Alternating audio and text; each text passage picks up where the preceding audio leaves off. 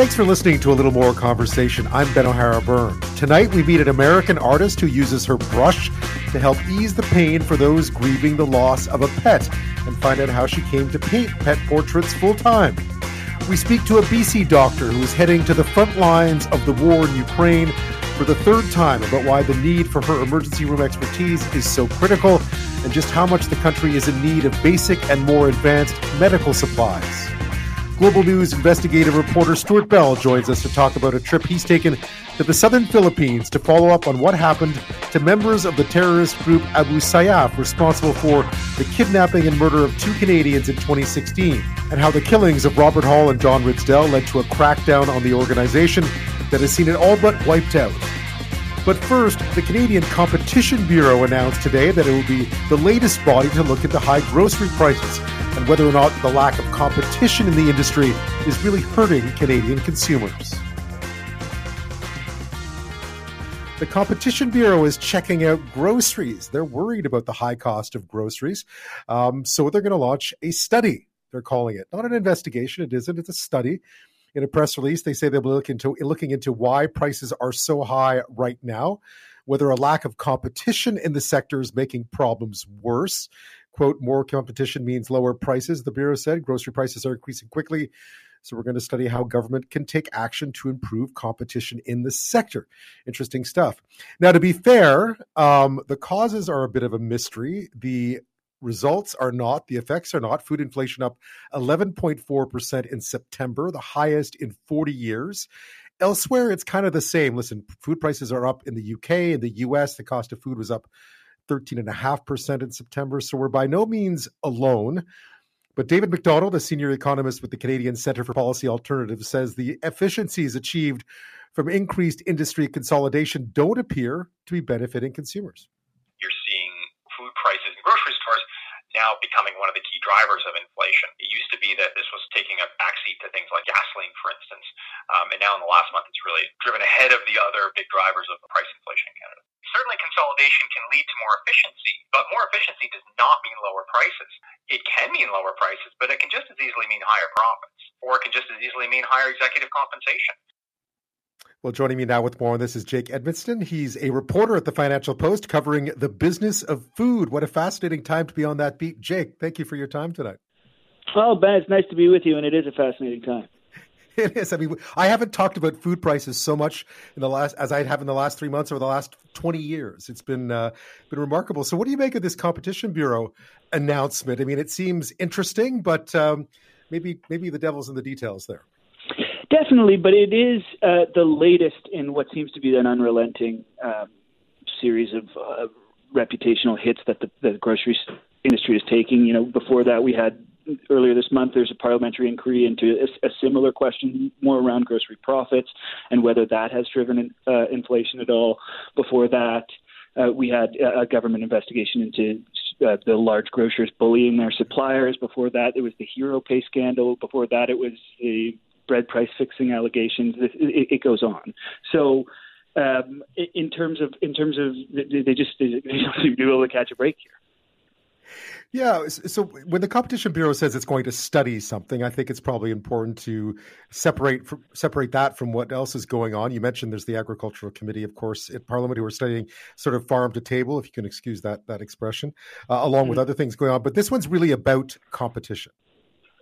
It's about competition, and and like you said, it is an important distinction to make. This is the Bureau is being very careful and has stressed that this is just a study, and it doesn't even have the power to compel parties to hand over information. But what they're really looking at is, you know, I think there's 5 major chains that control about 80% of grocery sales in this country, and they're looking at whether or not that has had a role to play in inflation going up. I've spoken in past to some veteran grocery executives who are now out of the business and talk a little more freely, and they've said, you know, that would involve, you know, if there was more competition, that the grocers would be, you know, under the gun to take less margin or try to be more competitive on price.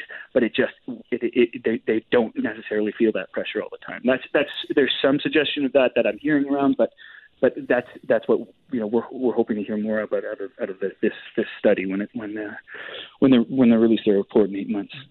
when we see it. Yeah. I mean, you've obviously dug into this quite a bit. I mean, we've had different people on the show saying different things about, yes, the profits it's greedflation. No, the margins are still low. Why don't you look further down the supply chain? The profits are being, or the price rises are coming from somewhere else. What's your take on it? Oh, I've written thousands of words on it. There's a lot. So let's start at, yes, you mentioned off the top that there's a mess of geopolitical factors that are impacting markets around the world. So we're not alone in the sense that the war in Ukraine has driven up commodity prices, labor shortages. There's a lot of things that are common in if you look at the UK or any other markets around the world. So it's not just a Canadian problem, but then. When one of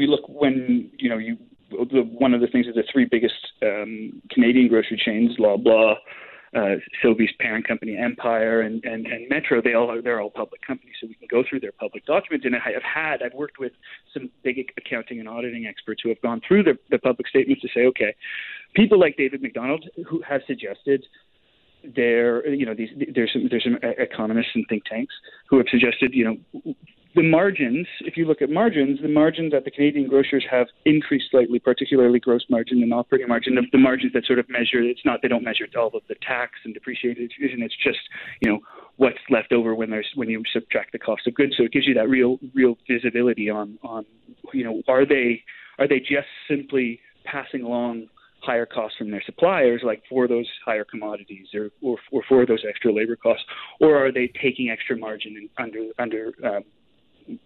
because we're expecting, prices are higher. So are they needling a little bit more here and there to increase their profit margins?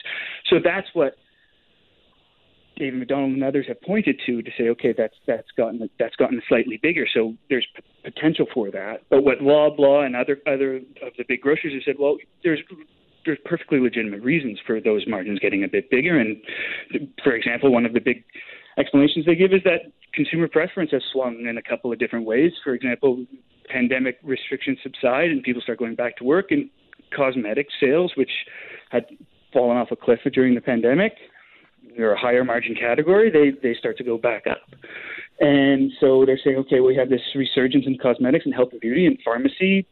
And the auditing experts I've worked for say that's great. That's a perfectly plausible answer, but we'd like to see a little more detail that we can't find in the public financial statements to bear that out. Now there are other people who have. No, go ahead. Yeah, I guess it's not broken down, right? You can't really see exactly. You can't go into their reporting and figure out exactly where the drivers are coming from. Right, but essentially, there had been some questions about, well, maybe we can get a third-party study that'll look into this. It's not clear that that's where the Competition Bureau has been pretty clear that that's not necessarily where they're looking at. They're looking purely at whether a lack of competition has had a role to play, which is a slightly separate question. So I don't know if we'll get to see any more detail, but I can tell you that I've spoken to Retail Council of Canada today, who is a main lobby group that represents grocers, and they're saying we welcome the attention. We want to open our books. We want to participate fully with the Competition Bureau because we've had it with these narratives. We don't think they're not fair. They're not true, and they're sort of looking at this as an opportunity for vindication. And that's at least what the RCC is saying. The Retail Council is saying today. Jake, I was interested looking at your Twitter feed today. You were talking about this quite infamous investigation. I guess it was something or other for the Competition Bureau into this bread price fixing thing that is now 7 years old. Still no resolution to that. Yes, I was, because I was talking to the Competition Bureau today. I said, hey, by the way, what about the bread price fixing investigation? What's going on with that? Because I think a lot of consumers would think I got my $25 gift card a couple of years back. I figure it's an open and shut case, but it's not. Even though you have Loblaw coming forward and admitting wrong, its involvement in the case, there's still, as of today, no charges filed, no conclusion of wrongdoing, and the investigation is ongoing at the Competition Bureau. So this is a years-long investigation. Yeah.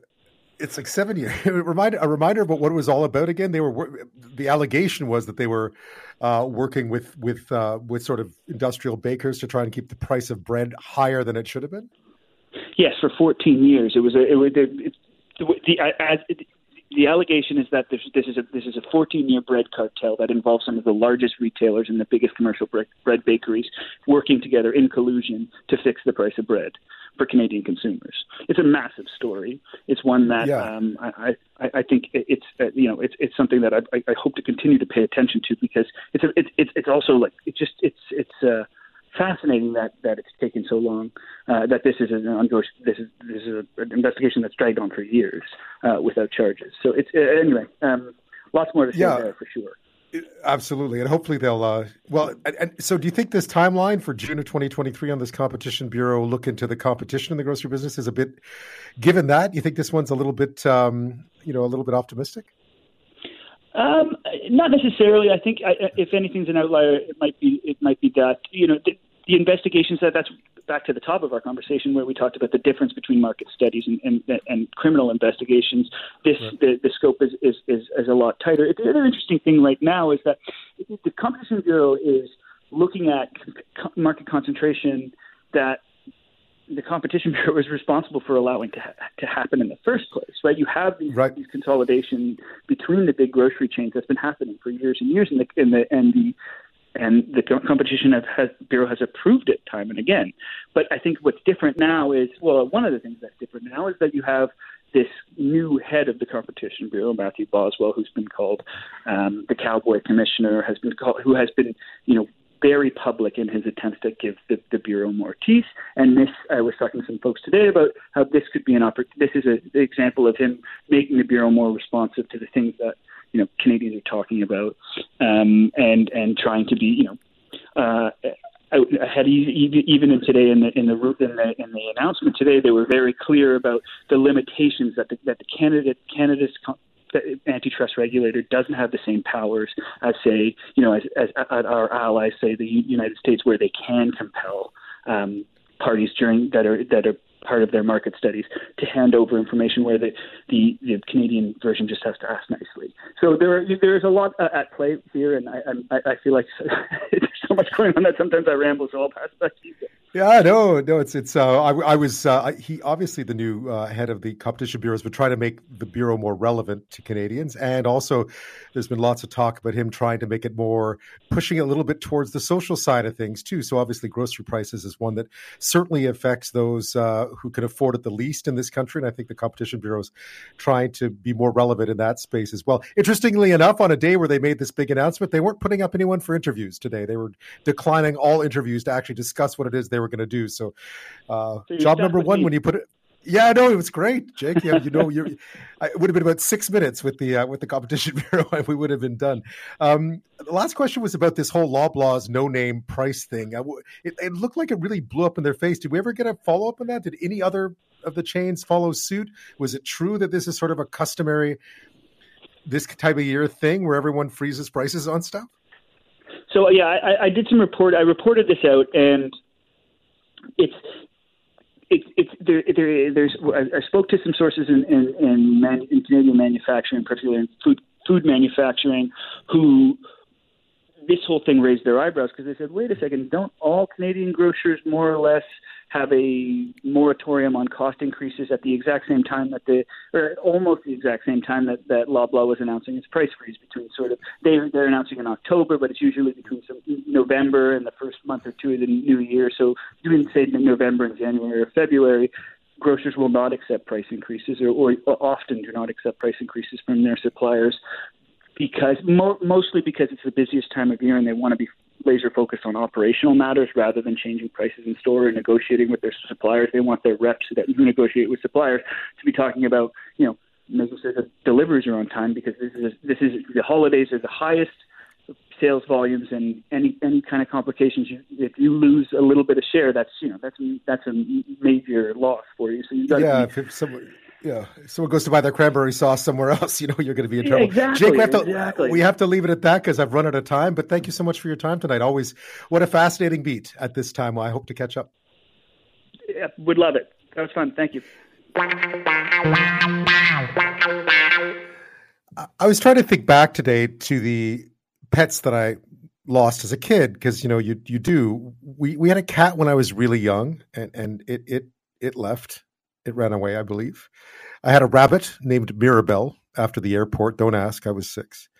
That happens. You're like, oh, I'm going to name it Mirabelle after the airport. It was white, just like Mirabelle. I had a white rabbit named Mirabelle after a white elephant named Mirabelle Airport. Mirabelle also passed, unfortunately. I had some fish, they passed too. You sort of, you get that attachment to them, even when you're young. It's devastating when they die. But for people who've had pets for a very long time, where that bond, and you see, I had a dog at one point. I know lots of people have had dogs for years and years and years. I went and got my haircut today at the barber shop. They have a dog named Pierre who's been around forever. You could just see the attachment there. The love is what it is.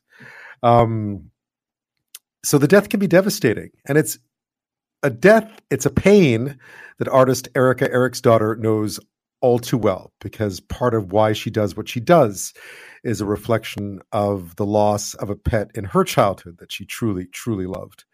But it's also allowed the Sweden-born painter to help in the best way she can, and that's with a brush. She's now based near Washington, D.C. She spends her days painting portraits of pets gone and those that are still here. But in many ways, the process itself is far more therapeutic than you might expect. It's not just commissioning a painting. It's something much deeper than that. And Erica Eriksdotter, pet portrait artist at Studio Eriksdotter, joins me now to tell me all about it. And you can go look at studioeriksdotter.com. That's studio, ERIKSDOTTER.com, if you want to follow along and see your paintings as we chat. Erica, thank you so much for hanging out for that preamble. Thank you for your time. Thank you for having me, Ben. This is really, I know that art is something that you were involved with from a very young age, which is interesting. You've been sort of painting since you were a kid. Tell me about that. Yeah, I was born with the brush in my hand, so to speak. Yeah. I started painting early on as a 7-year-old at the dining table in Sweden, where I was born and raised, and actually sold my first painting at the age of 10. So wow. I definitely feel it was not a necessarily a conscious choice of picking up a brush. It just found me, and it probably does help that I am a 3rd generation painter. Finding that love and feeling the art coming through my heart, flowing through my arm and through to that brush, it was as natural as breathing for me. You put the brush down for a bit, I guess, professionally at least. You went off, and like so many artists do, you went off and pursued other things. How did you decide to come back? I always return to art. Art has always nurtured me and supported me, and my painting practice has been constant. But as life has it, you kind of want to focus on, okay, what should bring me my money? What is going to support me financially in life? And, growing up, I thought, well, to be a successful artist, you kind of have to be dead, right? Because the old masters, they were dead. So that was the notion of you can't support yourself by being a full-time artist. So I pursued my other passion, the passion of being a communicator. So I actually hopped over the big ocean and studied communication in Virginia in the US, and got my degree there in communication and PR. But throughout that, I returned. After the studying, I returned to doodling a little bit, to painting a little bit. And then once I started my corporate career, I also exhibited. That's when I was 25. That's kind of when I started selling art again, and was lucky enough to get commissions right away, and focused on big flower statements, big, bold flower statement, far away from the clean, bare minimal Scandinavian designs, but combining the U.S. boldness with the Scandinavian clean lines and having those big single tulips showing on a big colorful background, etc. So my husband and I traveled up and down the East Coast, the U.S., and participated in nationally juried art shows. So you're already well on your way. I guess what you're now known for is pet portraits, and I've obviously looked at a lot of them. And what brought you there? Because it is I guess as an artist different to sort of focus on one thing. So when I was sitting at that dining table back in Sweden, I often had my beloved Lucas, my Yorkie, in my lap. So I grew up with a dog, like many children do, and just absolutely fell in love with him. He was my baby brother. I was the last of 3 daughters. He had that unconditional love. He would sit in my lap at the dining table. He would ride with me, going back and forth to swim class. We would sing him happy birthday. He would have his own cake. And a huge impact in my life. And I knew that I wanted to paint him.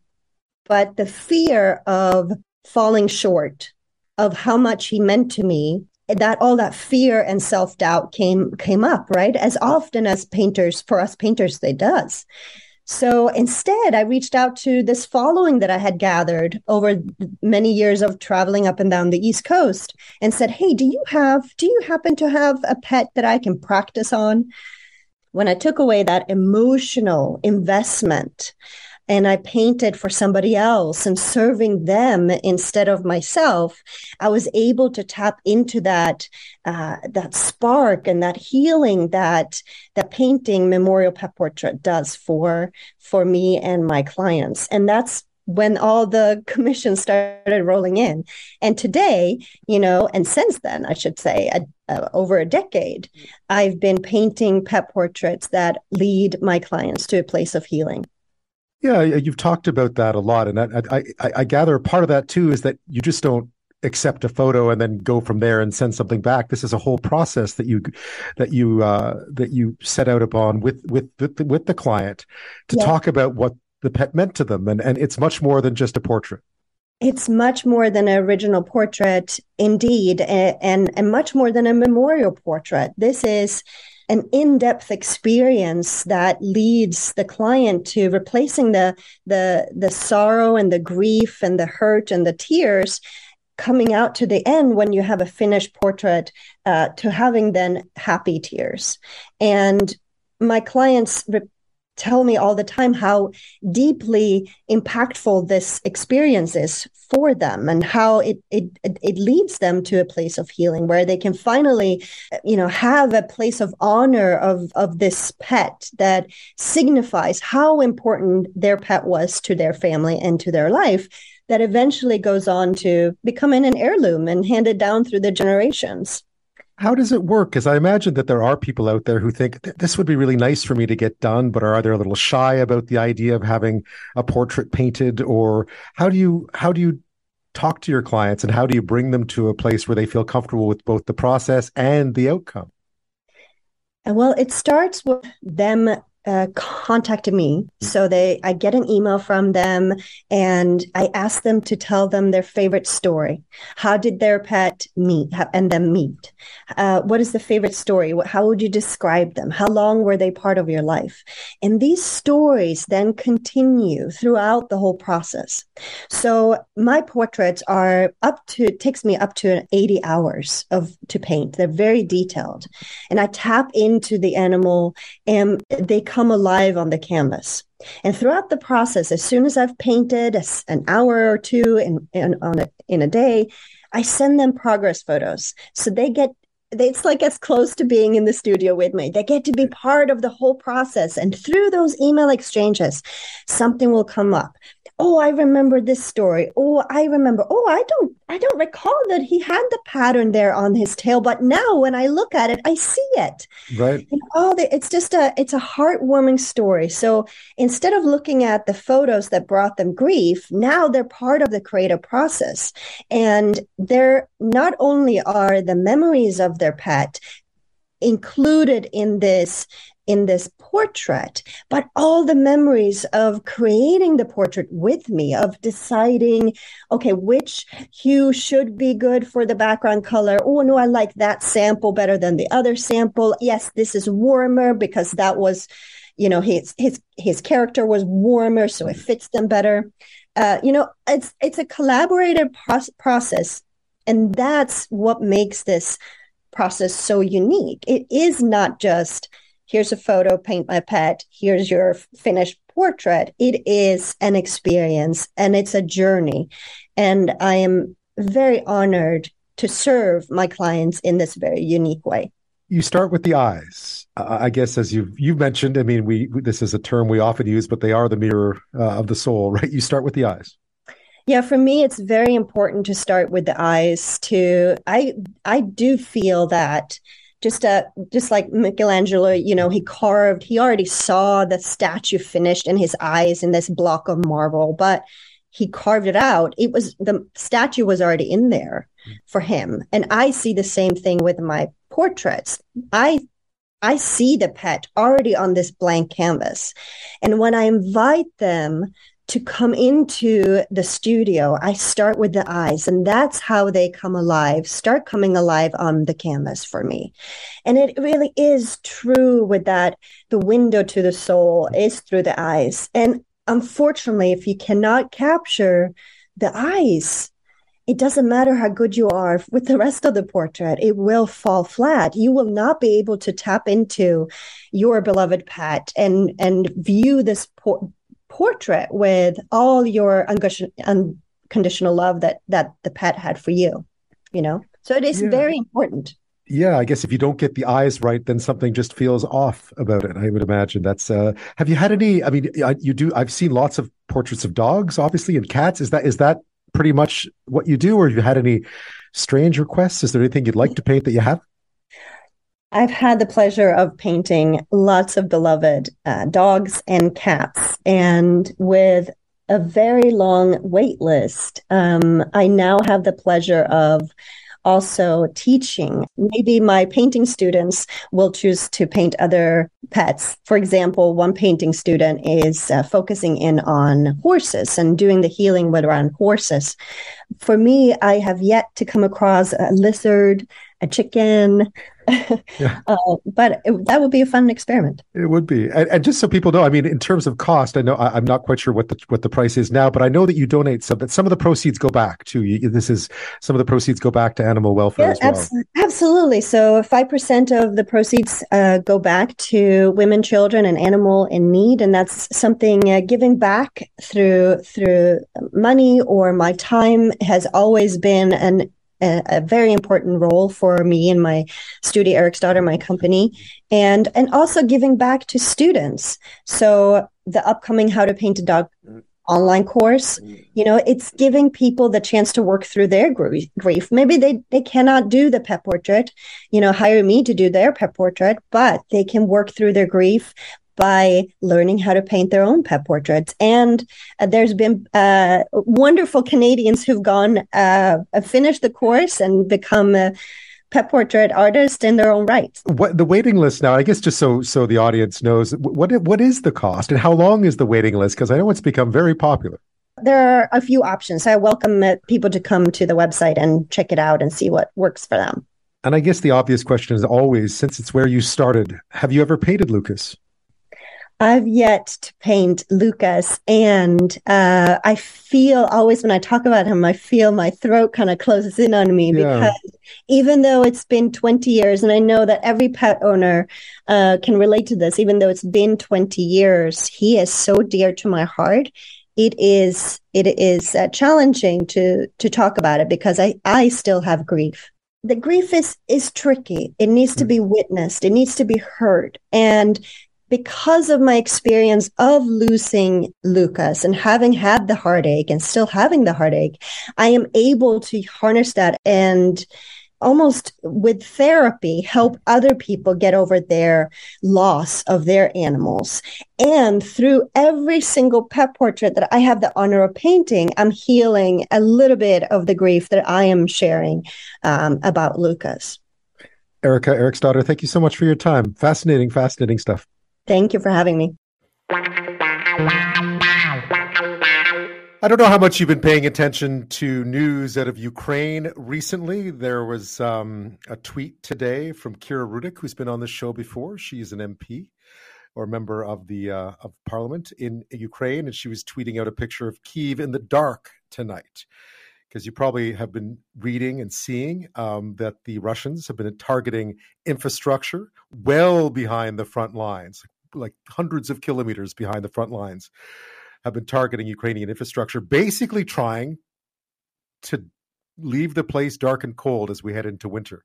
And as we've said many times on this show, if you want to know what the weather's like in eastern Ukraine and you happen to live on the prairies, then step out the door, because that's exactly what it's like. It looks like it and it feels like it. It's that same kind of, as you get into October, you get that same chill in the air. I've been there in the spring, been there in the summer, been there in the fall. One each, I think, or maybe it was winter, actually. I think I was there in the winter.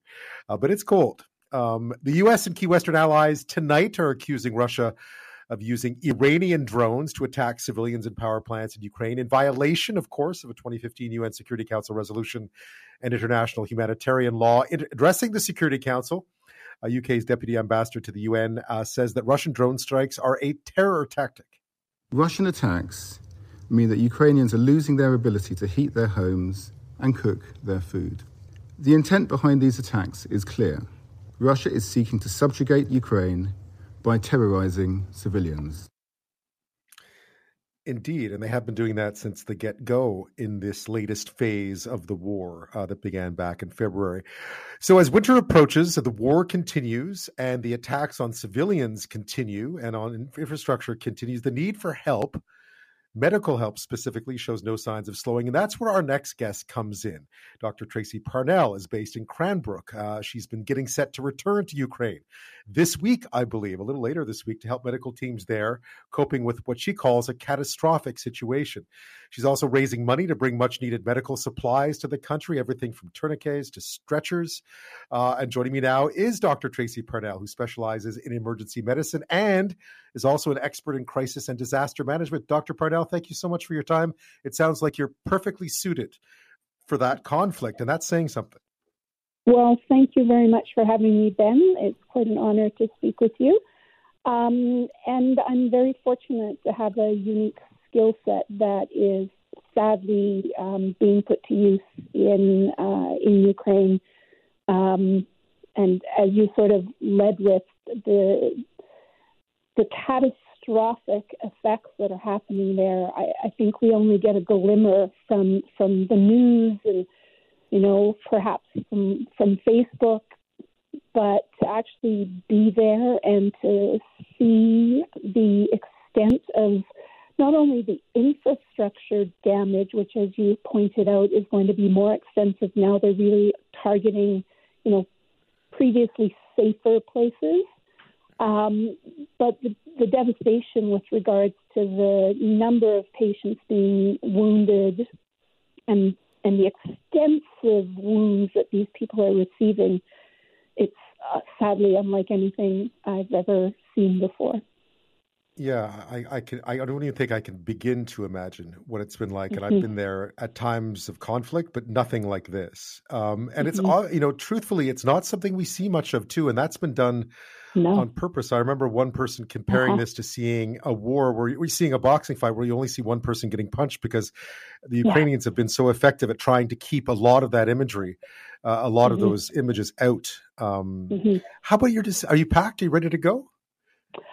Well, I really haven't entirely unpacked. So the clothing gets changed, but all the other body armor and all that other stuff sort of stays in such. But I am adding a winter sleeping bag and a few other things. Along the front, we've kind of become accustomed to not having running water or adequate, toilets and no, central heating. But that's sadly now something that we have to be prepared for, even when we're back from the front in transition back and forth. So we'll do our best to be ready for that. You'll make do. Yeah, it's getting cold there too. Tell me about your decision to go back. Yeah, you've been there twice already, I understand, and this will be number 3. What made you decide to go back so soon? Well, the need is just so overwhelming, and I've been fortunate. I've been working with the Paragoff First Volunteer Mobile Field Hospital, which is a Ukrainian charity and NGO that basically they run physicians. It's based on the concept of MASH. The founder saw MASH when he was growing up and thought that was a good model. And so these are doctors from Ukraine that volunteer usually on a monthly rotation. But they're finding it harder and harder to find physicians. Not only are they losing physicians to the war, but the need is growing elsewhere as well. So they asked if I would be able to return and then help them. We're really trying to get them to become. They have the trained physicians. They have some equipment, but not the sort of equipment that we would have here, even in our rural community ambulances. So you can imagine doing, MASH type work, but actually not having a field hospital. It's scary in so many ways. So we're really trying to, rally around and support them and get equipment. And they take a lot of the equipment and they share it amongst other NGOs or other medical personnel along the front lines because very few organizations want to be on the front lines, which is entirely understandable. It's a very active war zone. So I'm I'm again very fortunate to have this opportunity, but I wish I didn't. I wish I could go and have a lovely holiday in Ukraine, but that's not the case yet. Maybe one day. I remember that strange thing where you're in a war zone and you're sort of at your hotel and then you're putting on your gear. You're putting on like your military vest and so on, and your basically your body armor to head to the front. Exactly. And you're thinking, and I mean, it's much more dangerous where you're going now. Although, are you headed back to sort of Donetsk in that area? You're going into that same. I am. So I'm going. I'll probably be traveling through the 5 different sites that the Paragoff. Podemsha is the abbreviation in Ukrainian. But so Sloviansk and Bakhmut are sort of some of the favorite visiting spots from my last 2 trips over there, and they're very challenging places to work. They are. Sure. I was in Sloviansk when this all started, actually. A lot of this, the first sort of major set-off of this war was back in Sloviansk in 2014. Yeah, and it was... I see pictures of it now, and of course I don't recognize it anymore because I know you can't. You don't. No, it's horrible the destruction that's happened there. You look at the buildings and you just. I mean, I think I have the same sort of experience that you had, where it's like you feel like you're kind of in a really bad war movie, except for it's very real and more intense than it was.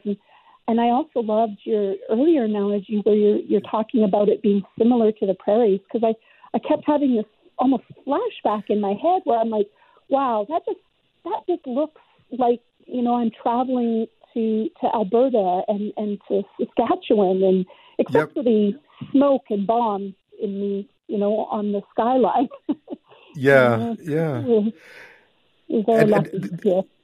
It is, yeah. It does feel a lot like, I can imagine that's one of the reasons that so many people from that part of the world felt so at home here, is that it kind of looks and feels somewhat the same. So you gathered a lot of stuff, right, to try and bring over? I mean, we did interviews at the outset where we had sort of people who were over there, students, who were sort of sourcing stuff like bandages because they didn't have them. Exactly. So my first trip, I bought a bunch of stuff, and some people had donated things, and I took that over, which was logistically very challenging. And unfortunately, a lot of it was stolen during the travel, so that was very disheartening. Wow. But the need is just overwhelming. And I want to emphasize, people are so generous, but what they really need right now is quality, fairly expensive equipment that they are entirely lacking. I mean, they have very few monitors, defibrillators, not that we use that a lot, but the monitor component, no capacity to run IV medications.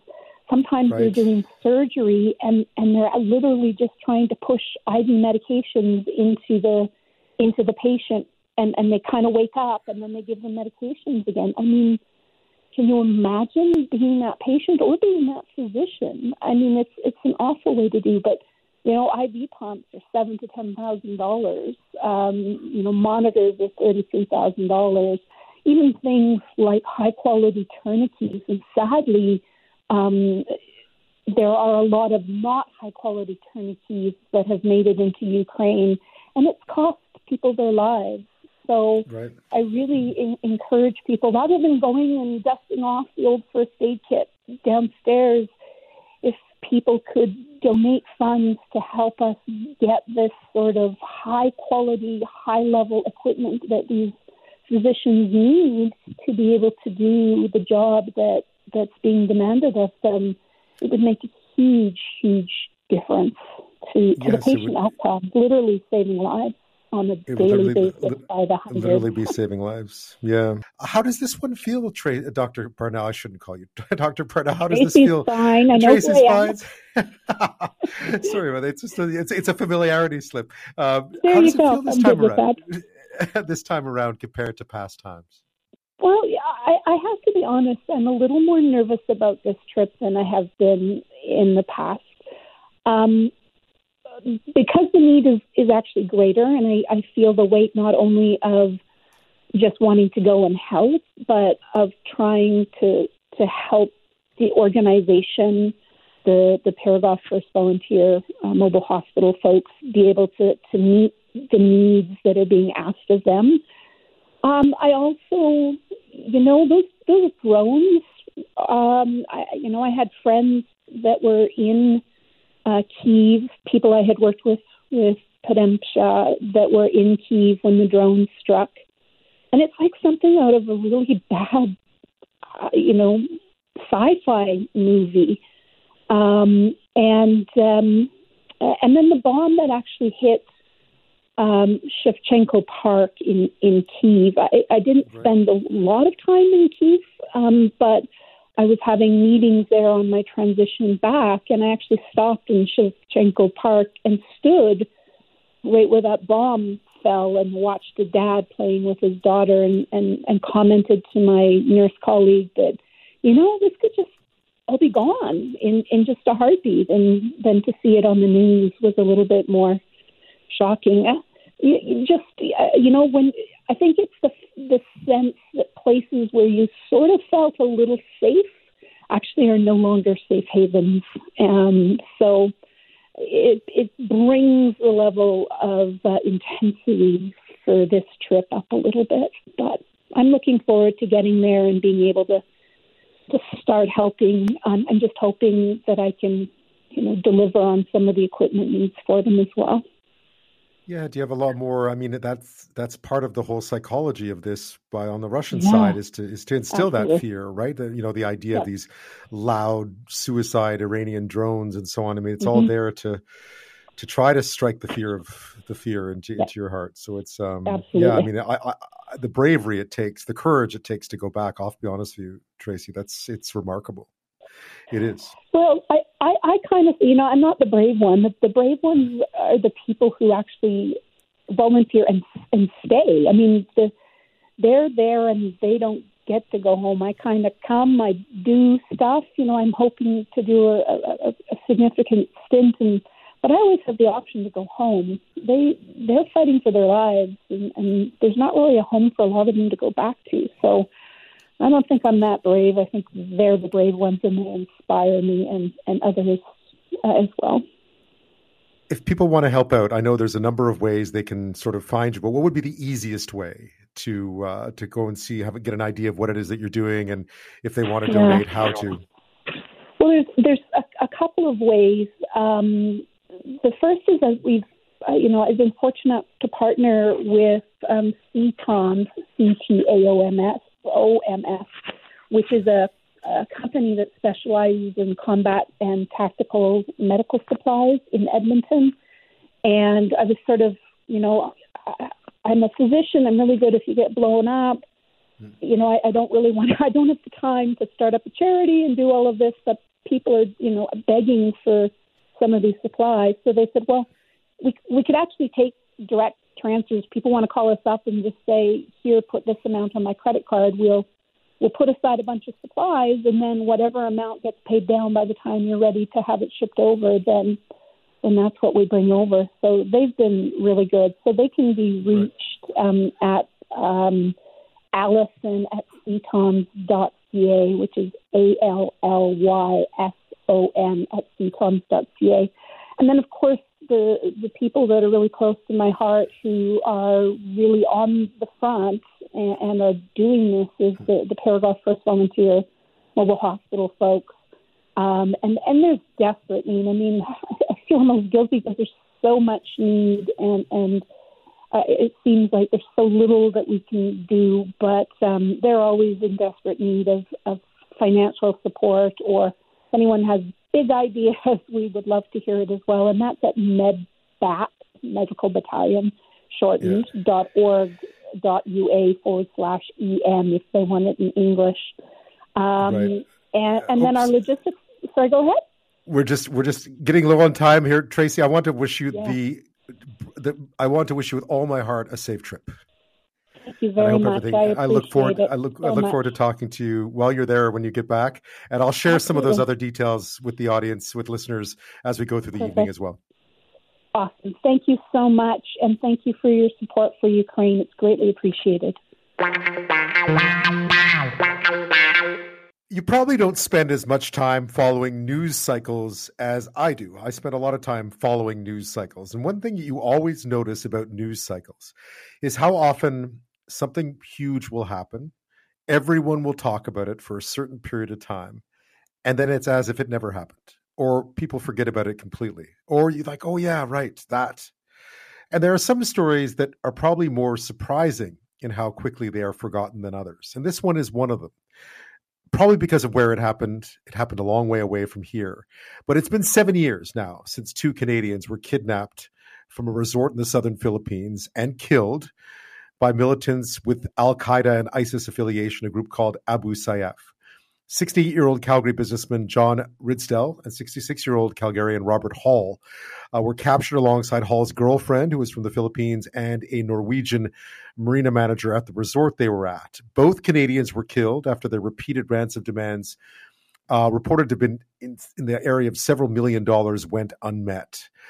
Later, though, Robert Hall's sister was quite scathing about what she thought. Canada obviously officially does not negotiate with terrorists, so we did not. But a sister of Robert Hall later demanded an inquiry into how the Liberals handled the kidnapping of her brother and the others, saying that, quote, government officials literally did the least they possibly could to help rescue her 66-year-old brother. That very same year, Trudeau, though, spoke about the deaths of Hall and Ridsdale as his single greatest personal regret as leader in that year. But if I had to pick a low point for me personally last year, it was the deaths of 2 Canadians by the Abu Sayyaf group in the Philippines, which was something that obviously was personally difficult for me, as I had the responsibility for directing and articulating the Canadian position, but also the opportunity and the responsibility to speak with their families. I think reflecting on the fact that we live in a very dangerous world and the responsibility that any government has to keep its citizens safe now and in the future needs to be top of mind. And any time situations come up in which we lose lives like that, is going to be difficult for any leader. That was the Prime Minister back in 2016, reflecting on the deaths of the 2 Canadian hostages in the Philippines. It really was a horrific crime. They were beheaded, as was often happening in those days, on video. And then we didn't talk much about what happened afterwards. What happened to those responsible for this? Well, Global's Stewart Bell went back to the southern Philippines to find out. And thanks to his reporting, we're learning more about the details behind what happened after the killings, how it prompted a move to take down Abu Sayyaf and its leaders, including all those involved in the kidnapping and the killing of the Canadians, and how the man believed responsible for wielding the blade that took the life of those 2 men is now in custody in the Philippines and facing trial. Joining me now is Stewart Bell. He's a national online journalist with Global News and part of the investigative team, and he mostly covers foreign affairs and national security. Stewart, thank you. Welcome to the show. Yeah, well, thank you. It's one of those stories that was really big and just kind of disappeared. And so it was really time to go back and find out what had happened since then. Yeah, just as a reminder to listeners about what happened then and then what you went back to find out. Well, in 2015, 2 Canadians were kidnapped from a marina in the southern Philippines, along with 2 others, a Filipina and a Norwegian. And they were kidnapped by a group called Abu Sayyaf, which based in the Philippines, and an Islamist extremist group that at the time was aligned with ISIS. And, they'd been doing a lot of these kidnappings around that time. It was really their source of power. They used the ransom money to buy weapons and ammunition and to buy off supporters, frankly. And, as with many of these cases, Canada was really paralyzed by this situation. Canada's policy was not to pay ransoms, and that it was a very difficult time. It was the prime minister has said how it was really his toughest moment at that time, and ultimately no ransoms were paid, and the 2 Canadians were beheaded on video, and the videos were publicly released. So it was an awful moment. I think a lot of Canadians felt the powerlessness and outrage of the images that were coming out of that time of Canadians with knives at their throats and terrorists making ultimatums. Yeah, I remember that. I mean, to think back to that time, that was at the time where a lot of ISIS videos coming out of the Middle East were showing similar things. This was a part of something that had become quite gruesomely common at the time. You went back to find out what had happened to those who were thought to have been responsible for the kidnappings and the deaths of Robert Hall and John Ridsdale. What did you discover? Well, I mean, there had been a trickle of stories emerging from the Philippine press of arrests of people that were allegedly connected to the kidnapping and killings, frankly. And so I began to look into it, and it just seemed that there was actually quite a few. And so when I went back, I found that there had been a lot. A lot of people had been either arrested or surrendered through a surrender program that's been set up, or they'd been killed, frankly. A lot of them have been killed. And so what I was able to do is sort of go back. I was able to get a lot of information about the investigation and then trace the people that had been identified as the key kidnappers and find out their fates. And frankly, a lot of them are dead. A lot of them were killed in various operations over the last few years. One was just killed a few weeks ago, honestly, trying to escape, apparently, from prison in Manila. But some of them captured, and among those captured was just a few months ago, a guy by the name of Ben Tatu, who is the man seen on the videos beheading the 2 Canadians. This was, it's not, and you pointed out in the articles that you've written that there was a direct link between what happened to the 2 Canadians and the crackdown on Abu Sayyaf. For listeners who don't know, of course, there was active terrorism groups in the southern Philippines and have been for quite a while. Yeah, I think the crackdown that has taken place over the past few years was directly a result of that. I think that that kidnapping and those killings were just so they got such global attention, just so horrific that, and there've been all kinds of kidnappings and killings and beheadings, in fact, before that. But I think this one was really it led to a desire among the Filipinos to put an end to this. And there was a crackdown that began, and it was kind of in fits and starts, but really in the last couple of years, and particularly the last year, it's really shown results with just the waves of surrenders, a lot of arrests, and quite a few killings. Yeah. Did you ever establish how much of a rescue attempt there had been at the time? Because I know there's one part of the article that you put out just today that speaks about a desire, at least, that the Filipino military were quite close at one point to rescuing Robert Hall and John Ridsdale, but they were being moved around at such a fast pace. It was hard to find them, but that we had come close. Yeah, I mean, I was able to get access to some fascinating documents that really told the story of what was going on. And yes, the kidnappers were moving their hostages frequently, almost every night, to really remote, inaccessible locations on the island of Jolo, which is not a big island. It's about the size of the city of Toronto, but it's a very remote, inaccessible area. And they were being tracked by the various groups in the Philippine military, and they believe they came very close. In fact, there was an engagement the night before John Ridsdale was killed, where they believe they almost got them, but they just weren't able to. There was such fierce resistance. And of course, the difficulty of rescuing hostages is you don't want to go in and have them killed as a result of your rescue. So the Philippine military backed off, and and we know the results. So you've gone back now, and you were saying that even now, I mean, the group itself, who made a lot of headlines and kidnapped a lot of people over that time, is just a shell of its former existence now. Mm-hmm.